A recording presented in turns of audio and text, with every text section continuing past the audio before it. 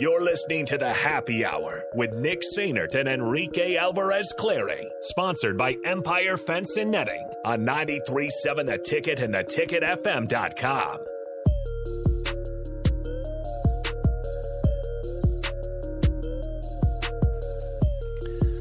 All right, welcome back into the Happy Hour, 93.7 The Ticket, theticketfm.com. Nick and Rico hanging out with you guys as always. Let's transition to volleyball here it is signing day, and I want to get to the top-ranked volleyball recruiting class here in a moment with Lincoln Arneal of Huskers Illustrated, who joins us right now on the Honda of Lincoln hotline. But Lincoln, you were at the press conference yesterday, and for the folks that might not know, Huskers volleyball has their 300th consecutive regular season sellout on Friday against Iowa before they travel to Columbus to take on the 6th-ranked Buckeyes on Sunday. John Cook gave us a little bit of a history lesson yesterday. How awesome was that story of the transition from the pavilion to the Devaney? I mean, how awesome was that story for you, Lincoln? It was pretty cool. I mean, John liked to he dug into the history books, and he was very hesitant to go over to the Devaney Center, and had to get maybe a little slap on the wrist saying that we'll take care of you. And that comes from that scolding comes from Tom Osborne. You listen up. So, but I think they've proven that was the right move, and really the sellout streak has continued and continues to be one of the more impressive feats in college athletics. The thing I took away from that those comments that he talked about how the sellout streak begun when he was talking to the Beef Club, and then obviously the move from the pavilion to the Devaney, was that I realized that since day one, when John Cook got here, he's had this vision of what he wants to make Nebraska volleyball. And it's now coming to fruition nowadays. Is that kind of what you understood from that? Oh, yeah. I mean, I think he wants to be the best program in the nation, and also really wants to grow the sport. And I think he realized in order for everyone to have Nebraska reach the pinnacle of where he wanted to go, you got to raise up other programs. And I think he's been really good about that, too, of just raising the sport as a whole and pushing other programs to not be fine playing in their small 1,000-seat arena in front of a handful of fans too. I think, and that really, you see that happen in Nebraska with pushing the envelope as far as crowd, as far as game day atmosphere, as far as amenities, as far as support that student athletes receive here. It's the crowd is just kind of part of the overall vision that Cook's had for the program since day one to make everything a possible experience for fans, student athletes, and the program. All right, Lincoln, so Nebraska signs 5 ladies to the volleyball program today, all 5 going to be playing in the 2022 Under Armour All-American game, which is just crazy. A lot of them have experience playing with each other on the Under-19 U.S. team.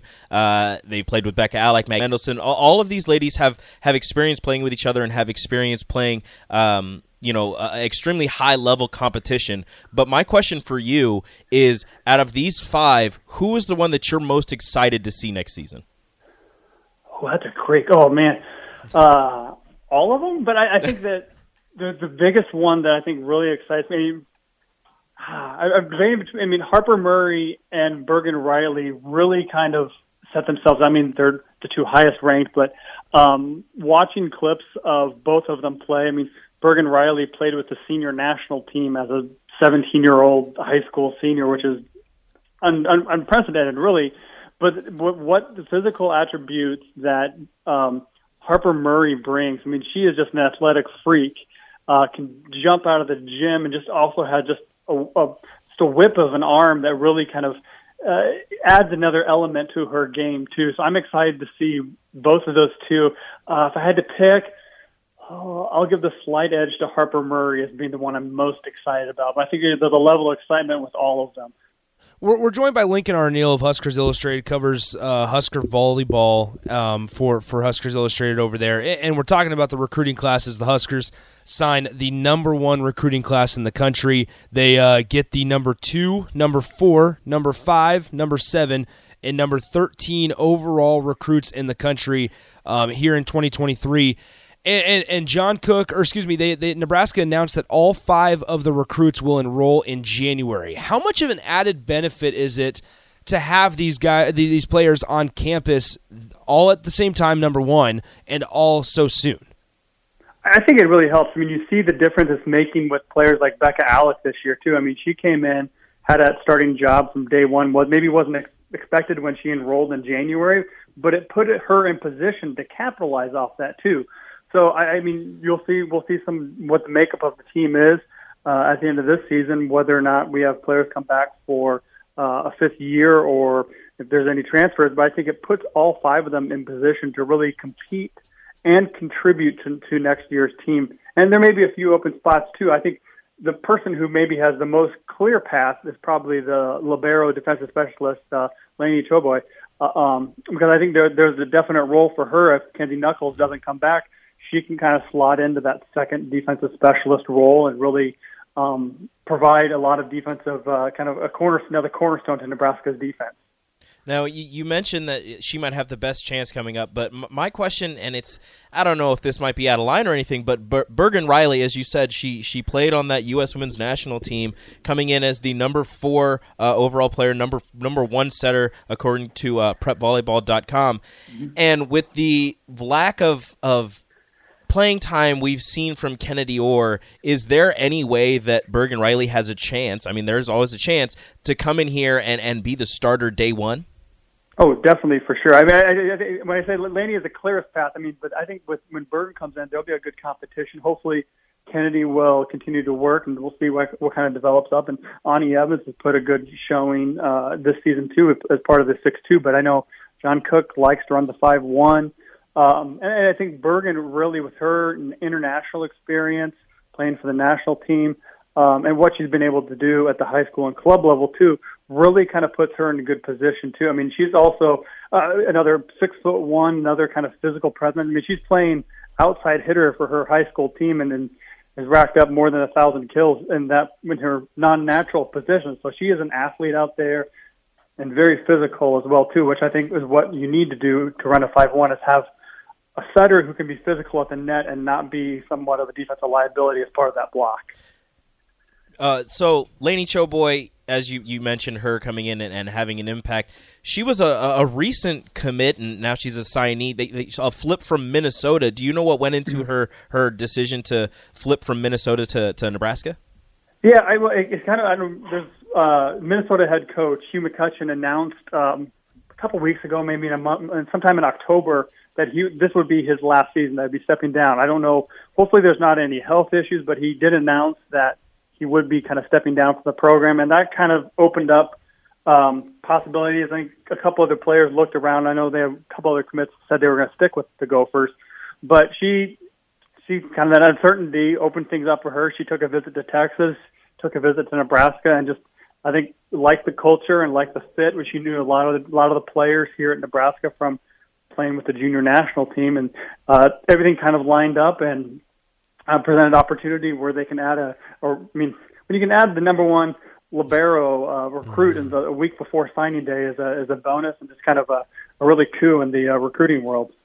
All right, Lincoln, last one before we let you go. We appreciate you joining us on kind of short notice here. We're joined by Lincoln Arneal of Huskers Illustrated as we're talking about the signing class. One thing that John Cook did mention yesterday in the press conference was, with the move to the Vandy Center, not to bring that back up again, they didn't miss out on a whole generation of volleyball fans, because they do have an older crowd that didn't want to give up their seats, and understandably so. How does that attribute to the club action being so strong and being such skill here in Nebraska? Because if you look at the state tournament that just happened last week, you have obviously Olivia Mock, who's a Nebraska commit and one of the best liberos in the entire state, and you had players from Scott going to Michigan, players from Elkhorn North going to Purdue, I believe. I mean, talk about the talent in the state of Nebraska and how wildly good it is. Yeah, and I think that it all kind of plays into just the culture of volleyball in the state is important.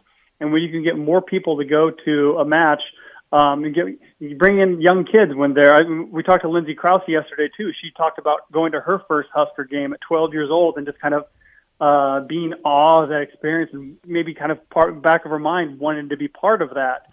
So I think that adding that extra opportunity, doubling the size to 8,000 people per game, really opens up and kind of lets people see hey, here's an attainable goal. If you put the work in, you kind of have some natural talent, you could be part of this too. And I think that even if they don't end up going to Nebraska. I mean, that's kind of the downside is Nebraska high schools are starting to feed a lot of the Big Ten competition and other programs across the state. You see Creighton's doing well. UNK and Wayne State are doing well in Division II. It's kind of fed a lot of the success and the program. And the question is now, is 8,000 too small? I don't know. I mean, tickets are sold out now all year round. I mean, is 8,000 too small? They need to expand now.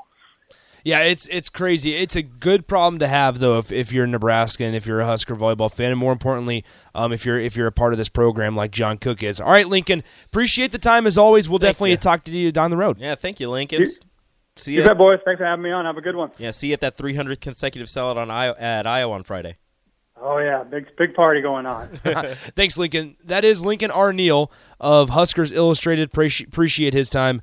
As always, I'm sure as the season's winding down, quickly winding down. Yeah. They only got a couple games left in the regular season. We'll definitely cover it through the entirety. As it stands right now, their goal was to be a top 4 seed, one of the 1 seeds in the tournament. I think as it stands right now, they're still in line to do that, but I think they'd be the last 1 seed. So we'll see how things shake out, and if this Big Ten season continues the way that many people expect it to, then they should stay in that top 4. Well, here's what's interesting. It's you don't want to look forward, obviously, because especially you have a big one on Sunday on the road at number 6 Ohio State. But looking ahead, you went 5 with them earlier this season at the Devaney. But looking ahead, you have on November 25th at home on Black Friday, you have the Wisconsin Badgers coming back in to your house now this time after they swept you. And frankly, brutally put, you played pretty poorly that game on the road to Wisconsin. Not Nebraska-like. So November 25th, not to look too far forward, in 1, 2, 3, 4, 5 games, you will have the Wisconsin Badgers coming in, and very well could be, if Nebraska takes care of business like they should or expect to in these next couple games, could be for the Big Ten title. Let's go ahead and take a break. When we come back, we'll be joined by Eric Strickland and Nathan Brennan for the crossover, as usual, as we wrap up Wednesday's show on the Happy Hour. Download our app by searching 93.7 The Ticket in your app store to stay in touch and listen all day long wherever you are. More of the Happy Hour is next on 93.7 The Ticket and theticketfm.com.